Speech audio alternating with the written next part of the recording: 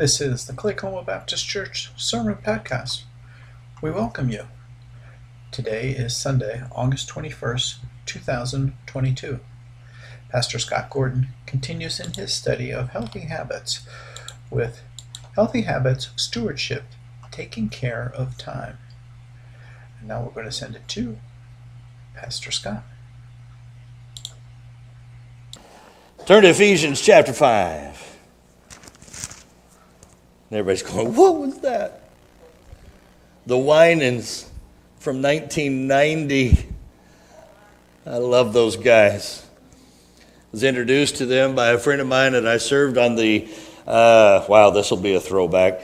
The collegiate dorm staff was called Brotherhood Dorm back in that day at Oklahoma Baptist University.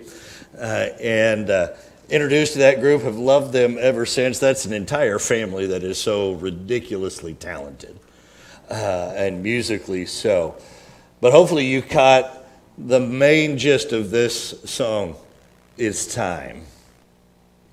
And it's time to make a change. Of the areas of stewardship that we talk about, I think the primary two that bring us the most stress or the most challenging for us are finances and time. And I don't just think that and came up with that off the top of my head, but the author of the book that I am using as my foundation for the habits that we have been studying so far this year really kind of made that point for us. We start talking about stewardship, there's a responsibility, there's an accountability. If we are a steward, we are not the owner. We are therefore accountable to the owner, who we have talked about is God. And so as we steward these things, the areas in our lives that we often find the most stressful are dealing with our finances and dealing with the time. I don't have enough time. I mean, how many of us have ever said that? I don't have time to get this done. I need more hours in the day. It would be wonderful to have 25 hours, 8 days a week. You know, I mean, just that kind of feel, and that may not be enough.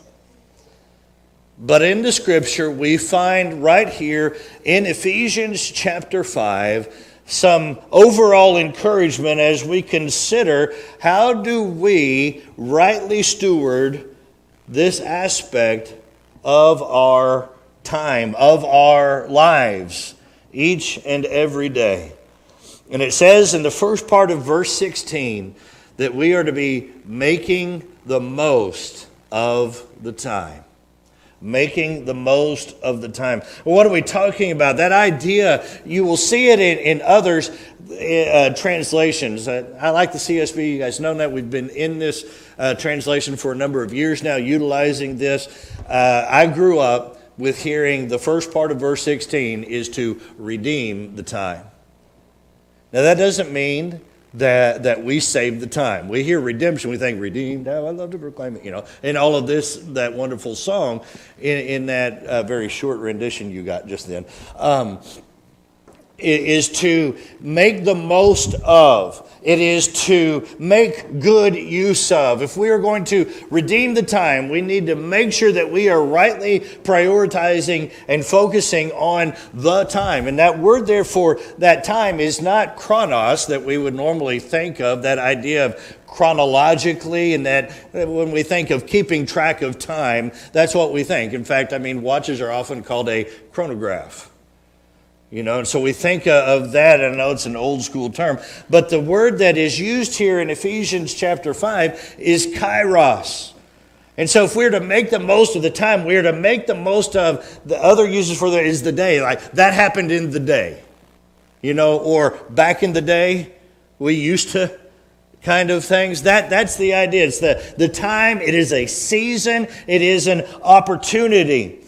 And so each and every season of our lives, we are called to make the most of it, and the most of it for whom or according to whom? We are the stewards. He is the owner. Our Lord is the owner. So making the most according to what our Lord has said. And so as we did last time, and we talked about being able to rightly steward our treasures, This week, I want us to look at a few aspects from the Scripture to help us understand how we can rightly steward our time and our lives, because that's what we're talking about. Now, as we get into next week, you're going to say, hey, you said stewardship was more than these two things. Yes, it is. So next week, we're going to kind of talk about those things that don't fit neatly into a category, but are some important aspects of our stewardship that I want us to think through and to look biblically at as well. We're going to look at time as an aspect of our lives, so it's going to kind of overlap. I'm not going to here today give you here's how you ought to map out your day. I remember back in the college times, especially when I was on the staff in the dorm, we had to post as the resident assistants, the RAs on the floor. We had to post on our door our schedule so that the other students, the guys that were on our hall, would know where we would be in case they needed something. And as a, kind of a detailed nerd, that was sort of fun, but it's also frustrating. Because you go, if I'm locked into this, there's no freedom to go, well, I'm not going to be here to stay. But you had to have floor hours, and that was fine, and that's all of it. But then the rest of it is I'm in class at this time. I plan to be studying, at this time, and other things like that. So, I'm not here going to say, hey, you need to take and map out all that. If that helps you, fine. I'm not telling you don't do it, but I'm not going to give you the worksheet to do that this week. But we need to think wisely about our time. How do we prioritize our time? How do we look at it as not only a gift from God, but an opportunity to glorify God? So let's look at these aspects that to rightly steward our lives, we must, first of all, recognize that the days are evil. That the days are evil. It's right there in Ephesians chapter 5 and verse 16. Why are we to be making the most of the time? One aspect is because the days are evil. That's the last part of verse 16. I want us to back up also to that first, because the start of this thought in Paul's mind as he's writing under the inspiration of the Holy Spirit to Christians, namely the ones in Ephesus. He says this, pay careful attention then to how you live. How you live, making the most of the time. He makes that direct correlation for us right here in these verses. Pay careful attention then to how you live, not as unwise people, but as wise. And so there is a paying careful, there's a deliberateness. We cannot just haphazardly kind of, on a whim, make the most use of our time without paying careful attention, without being intentional. So we do need to look. We need to sit down. Where are we spending our time? And I'm not saying that you've got to publish your schedule for everybody to see. But when you start analyzing stuff, the old questions come back and the guilt trips come in, and it does for me. And so I want you to join me in my guilt trip for a minute. When you think about how much time do I spend watching TV versus maybe memorizing or reading Scripture? Ouch. Let's all be honest. I'm at the front of that line going, need to adjust that priority on a regular basis. These aspects of thinking about the fact of the times in which we live. In fact, our youth, as we were at camp this summer just a few weeks ago, I almost said last week again, it's like all these times run together now. But we talked about these evil days, if you will, these challenging days. Paul saw it in his day and time, and guess what? It hadn't really changed much. We just have the opportunity, the misfortune maybe at times, to know how much more is going on in our world than Paul did in his segment of the world in which he lived. Think about it. We could think back even 50 to 100 years ago and look at stuff and going, man, information was slow. Let's think back to Paul's day. If it didn't come written down or by somebody who'd traveled and been there, you didn't turn on the TV and find out what was going on around the world. You didn't have CNN and Fox News, these news organizations keeping us track. You didn't have the interwebs going on and helping us with these things. But listen to this charge that was given to us at camp just a few weeks ago, and that we brought back and we mentioned it. I just want to remind us of how real and significant the Scripture is. how timely and timeless the application is. Listen to 2 Timothy chapter 4, verses 1 through 5. I solemnly charge you before God and Christ Jesus, who is going to judge the living and the dead, and because of his appearing and his kingdom, preach the word. Be ready in season and out of season. Correct, rebuke, and encourage with great patience and teaching. For the time will come when people will not tolerate sound doctrine, but according to their own desires will multiply teachers for themselves, because they have an itch to hear what they want to hear. They will turn away from hearing the truth and will turn aside to myths. But as for you, exercise self-control in everything. Endure hardship. Do the work of an evangelist. Fulfill your ministry. I'm not going to preach every one of about the 5 or 6 sermons that are right there in that passage.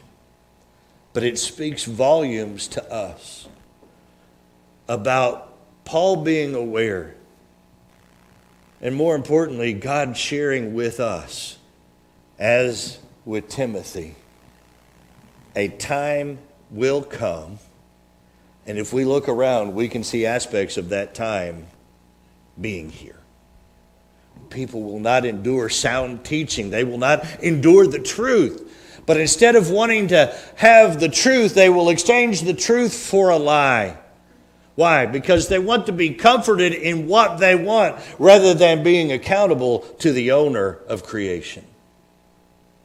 Our Lord, the creator of all. And let's say, we say they. What about us? What about us at points in our growth and in our spiritual life? Yes, we can look around and see the world is just being turned upside down, and not in a good way as the apostles did in Jerusalem, turn the world upside down for the sake of getting everybody to see Jesus. Our world's being turned upside down so that nothing is understandable anymore.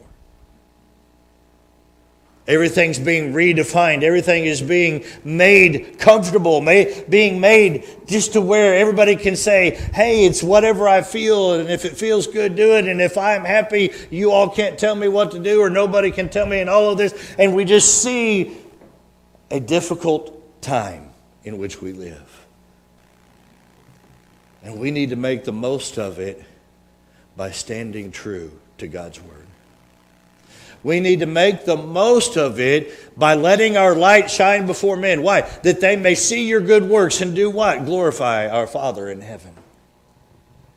We find ourselves with an opportunity, and I would encourage us, as much as it is a huge challenge for us, to look at the time in which we live as an opportunity rather than as a hindrance.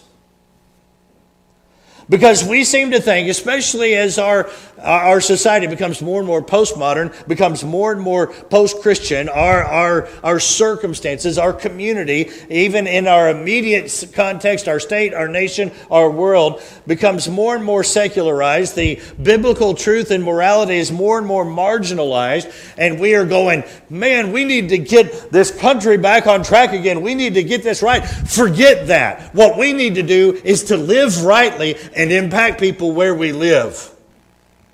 I think too often we in our country have become more concerned with the state of the nation than the state of the church within the nation. And we need to readjust our focus. Because if we care about our neighbor, what they need more than a political solution is a permanent solution, and that's by grace alone, through faith alone, in Christ alone.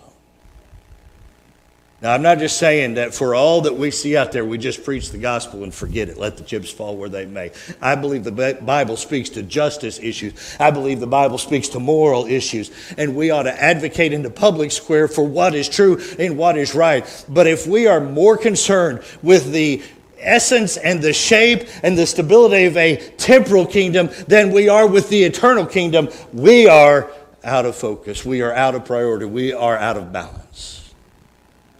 And we need to prioritize the good news of the gospel. Make the most of the time. Next, we need to also see that if we're going to rightly steward our lives, we need to understand that time is short and is passing. Time is short.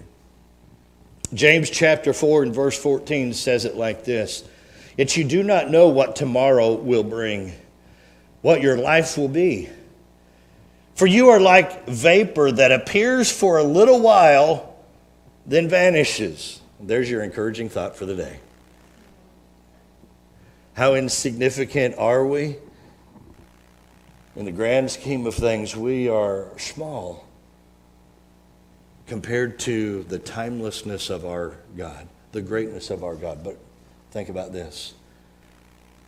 God created us for a relationship with Him, and He loved us so much that when Adam and Eve rebelled against Him in the garden, sinned, to absolutely and completely reject the instruction and the command of God, and plunged all of us into sinful separation, eternal separation from the Father who created us. What did He do? He sent His one and only Son. His name is Jesus, that whoever believes in Him should not perish, what? But have, we want to talk about life everlasting. So this time here is short.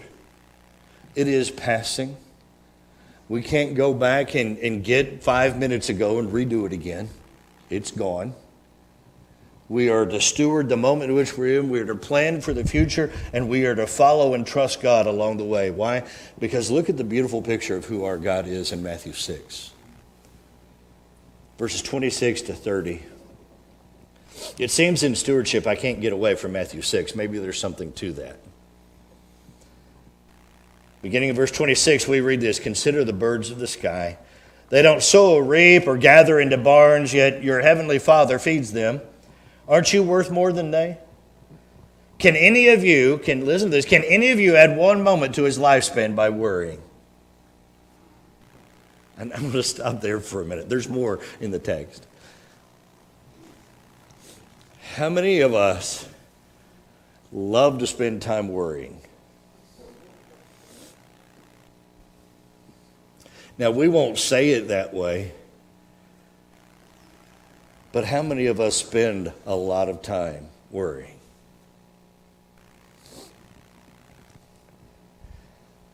Listen to this. "And why do you worry about clothes?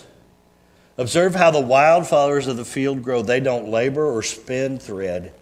Yet I tell you that not even Solomon in all his splendor was adorned like one of these. If that's how God clothes the grass of the field, which is here today and thrown into the furnace tomorrow, won't he do much more for you, you of little faith?" I resemble that last statement so often. Little faith. I spend time wasting my life with worry rather than faithful trust. Being ready to step out as God leads instead of going, "Hey, God, have you thought about," as if He needs my advice. To say, "Oh, God, maybe you didn't see this over here." In those ways. And so we find ourselves needing to understand the time is short. You are a vapor. You are like the grass of the field is here today. It's gone tomorrow. Won't He do much more for you? How can we add to this time that is passing by our worrying? We cannot. And so we rob ourselves of the blessing and the opportunity to see God at work because we are focused elsewhere than where God wants us to be. Hey, we need to make the most of the time. Why? The days are evil and time is short, and it just continues to march on day after day after day after day after day. Next, to rightly steward our time, we must live as those who are accountable to God for our time. We've kind of already been saying this, but the Scripture ramps it up. Maybe more than it is comfortable for us to really sit down and look at. And it's hard to even preach because you go, how can somebody who is guilty of falling so short of this say to a family of faith, hey, we need to do this or you need to do this. And that's why it's not you, it's we. Because we all face the challenges of getting out of sync with the priority of our lives and understanding who is in control. Romans 14 verse 12 says it like this. It's really kind of plain. So then, each of us will give an account of himself to God. Now that's, it's like God is watching you. And at times, whenever I'm hurting or I feel like I'm lost, the fact that God is watching is a comfort. However, there are those times when I'd rather not have God see me. Why? Because I'm not making the best use of my time.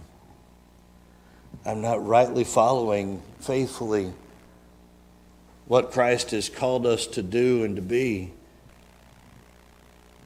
But think about that. Each of us will give an account of. There's a few verses before this in Romans 14, 7 and 9. It reads like this. For none of us lives for himself. And no one dies for himself.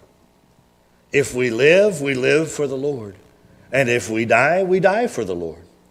Therefore, whether we live or die, we belong to the Lord. Christ died and returned to life for this, that he might be Lord over both the dead and the living. That's us. That's those who have gone before. He is the Lord of all.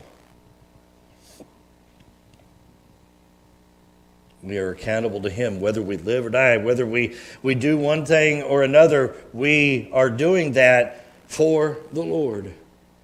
Paul puts it elsewhere this way in 1 Corinthians chapter 3, beginning in verse 10, it says this, according to God's grace that was given to me, I have laid a foundation as a skilled master builder, and another builds on it. But each one is to be careful how he builds on it. For no one can lay any foundation other than what has been laid down. That foundation is Jesus Christ. If anyone builds on the foundation with gold, silver, costly stones, wood, hay, or straw, each one's work will become obvious. For the day will disclose it, because it will be revealed by fire. The fire will test the quality of each one's work. If anyone's work that he has, that he has built survives, he will receive a reward. If anyone's work is burned up, he will experience loss. But he himself will be saved, but only as through fire. Each of us is accountable to God. It's true, it's real. And it's this aspect that is often challenging to preach, this idea because of the way that some have preached it in the past. And want to use it maybe to manipulate or to guilt trip somebody or somebody's, a group, a church family, a Sunday school, but whatever the case may be, brothers and sisters, and kind of say this, but we can't, because of what's been done in an incorrect, unbiblical way, get away from this fact. We are accountable to God. When we do wrong, we have sinned. We must repent. When we do right, we find ourselves growing in righteousness. We see the blessing that comes alongside that. We find ourselves growing in faithfulness and going further down the road God is calling us in following after him. And so we must live our lives every day understanding we are not our own. We've been bought with a price.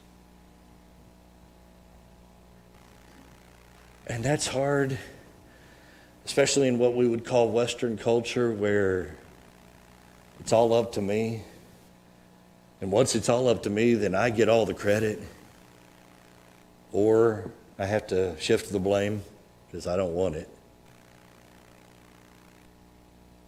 But we find ourselves needing to remember,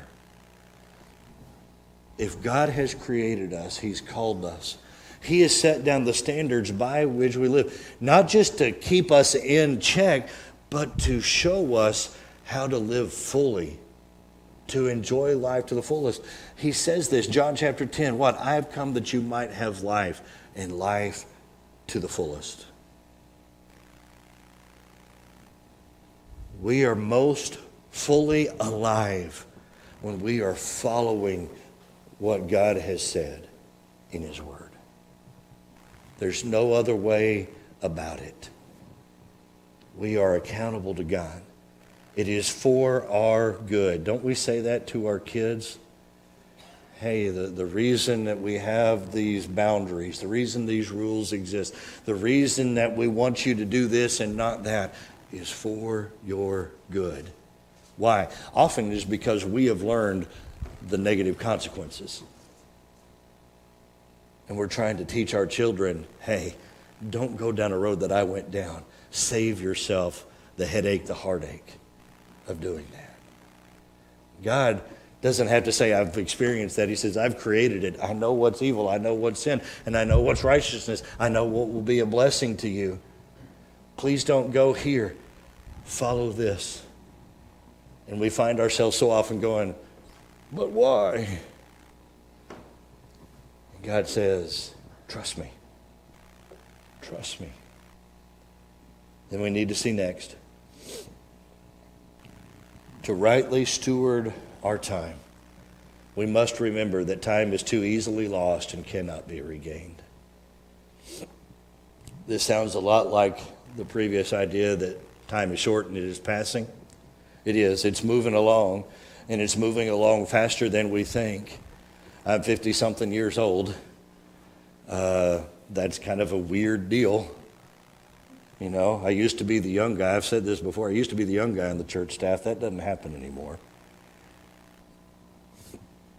In that. So we find ourselves needing to look and turn around and recognize how quickly time passes and how easily we can lose it, and just the fact that it cannot be regained. The Scripture, especially the Proverbs, are very challenging to us in this. Nobody wants to go and read these things, and when you go and point them out, you go, oh, this is painful. Like, let me just pick one. Proverbs 6, 9 through 11. You may have heard this before. How long will you stay in bed, you slacker? Other translations read sluggard. That's not any better. How long will you stay in bed, you slacker? When will you get up from your sleep? A little sleep, a little slumber, a little folding of the arms to rest, and your poverty will come like a robber, your need like a bandit. Thank you for that.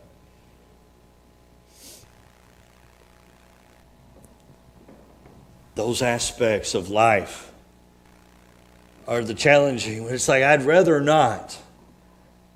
But we must, and we can. That's the other aspect. We'll get to that in just a moment also. But Proverbs, just to kind of, continue to throw and heap challenge upon challenge. Proverbs 26, verse 14, a door turns on its hinges and a slacker on his bed. I mean, you ever seen a door? It moves a lot back and forth like this. What does it do? It doesn't go anywhere. Just like that. You ever been in bed and you roll from one side to the other and stuff like that? Why? I don't want to get up. I don't want to get up. There are challenges, and we face struggles, and we understandably so, because we don't completely know the end from the beginning, and all of the aspect of trust and faith are oftentimes difficult for us. But when we find ourselves confronted with Scripture by the truth that is given here, we must just adjust our life to what God has said and not our own convenience or our own preference. I like Matthew 26. I'm going to finish up that chapter with verse 25. Therefore, I tell you, don't worry about your life. I mean, that sounds nice, doesn't it? Don't worry about your life. How? Don't worry about your life, what you will eat or what you will drink, or about your body, what you will wear. Isn't life more than food, and the body more than clothing? Now you say, I don't get it here. I mean, if I don't eat, I'm going to die.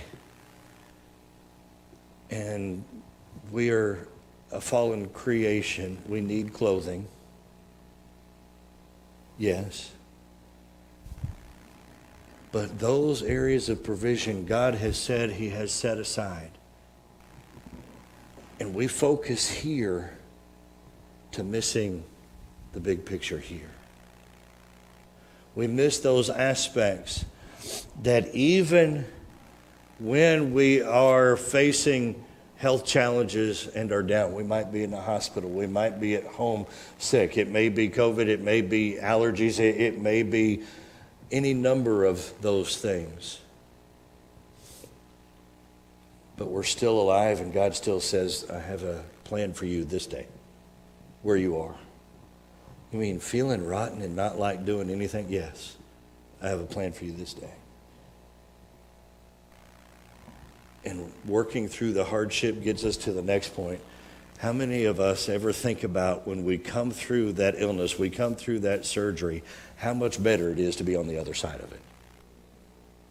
Now, we eventually will say that. If I go in and my knee's been bothering me and you have surgery to have that replaced, you have it fixed, whatever it is, and within a month the rehab has worked and you can feel like, I'd never felt like running a marathon before, but you feel like running a marathon after that or something like that, and you go, wow, this is great. Do we stop to think about, God, thank you that you were not only here when I feel great, but you never left me as I was going into the operating room, as I was going through the challenge, because my life is more than these things.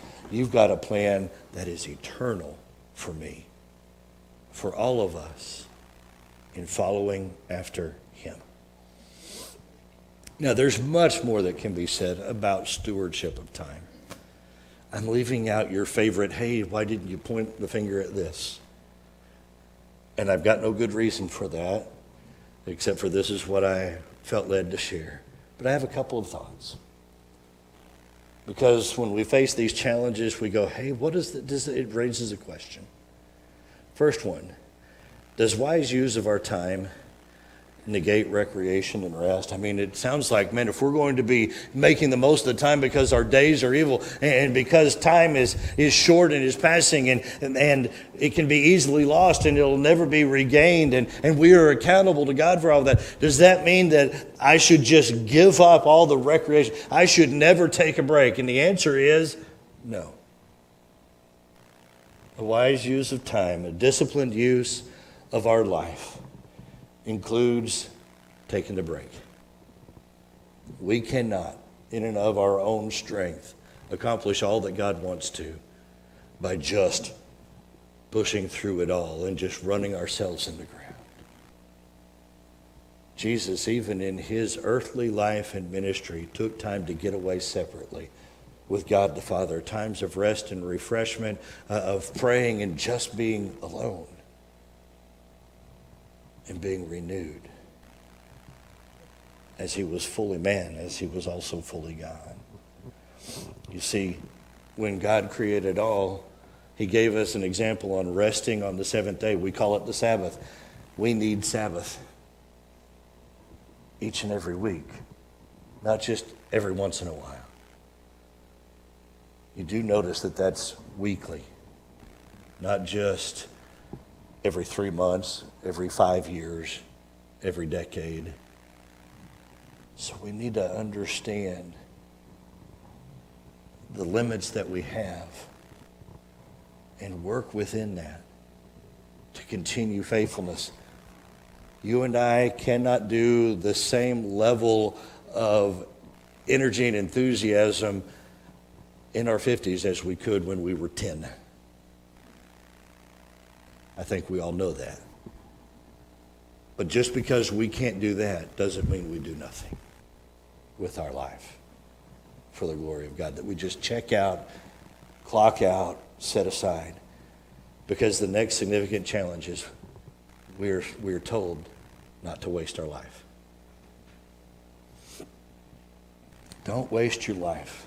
I'm stealing that as a title from one of my favorite preachers, John Piper. Wrote the book, Don't Waste Your Life. The meaning of our life in the opening chapter of that book is not to work to get to retirement so that we can spend our time picking up seashells on the seashore and call that living for the glory of God. Now, do we need to be on the sea and collecting the seashells every now and then? I love it. Love the ocean, the relaxing.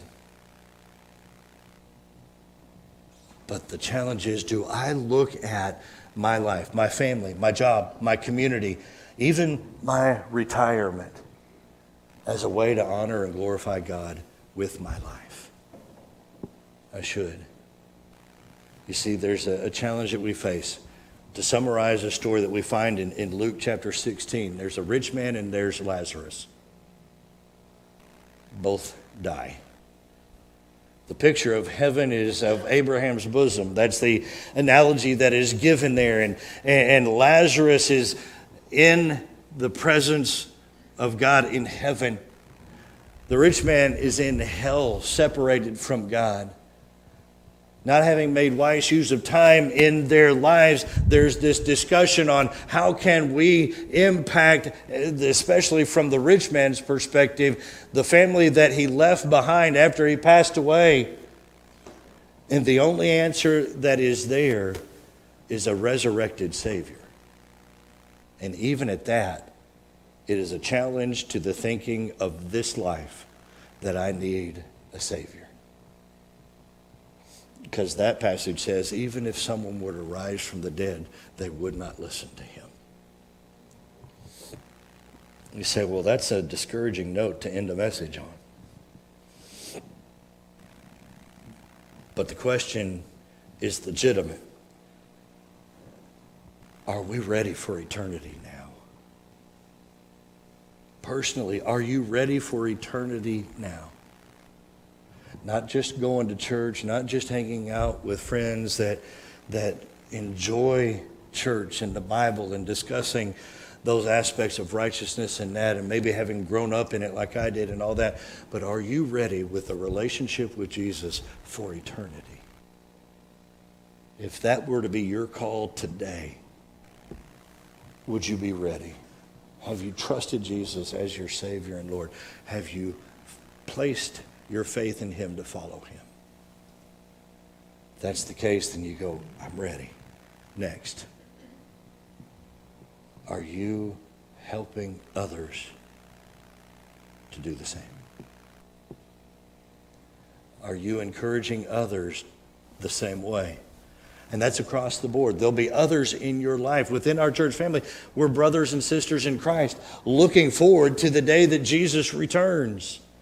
What are we doing to keep ourselves ready, to keep ourselves focused, to keep ourselves with the goal in mind and living in this life to encourage each other as we live day by day? And then also those within our lives, within our families, our neighborhoods, our workplaces, our community, that we find ourselves sharing with them who may have heard about but have never really thought much more about what it means to be a sinner, what it means to have Jesus to be the only one who can save us. What is repentance? Trusting Jesus and following him. Are we ready to be able to prioritize that aspect of our time? Because as the song I began with today from the Winans said, while it's time to make a change, and we are the people who can do it, the question was asked, what is this world coming to? Seems like everyone is running from the truth. We've got to stand up and fight and walk into the light. We're the people who can do it if we try. Are we? Will we? Will we continue to do that day by day by day?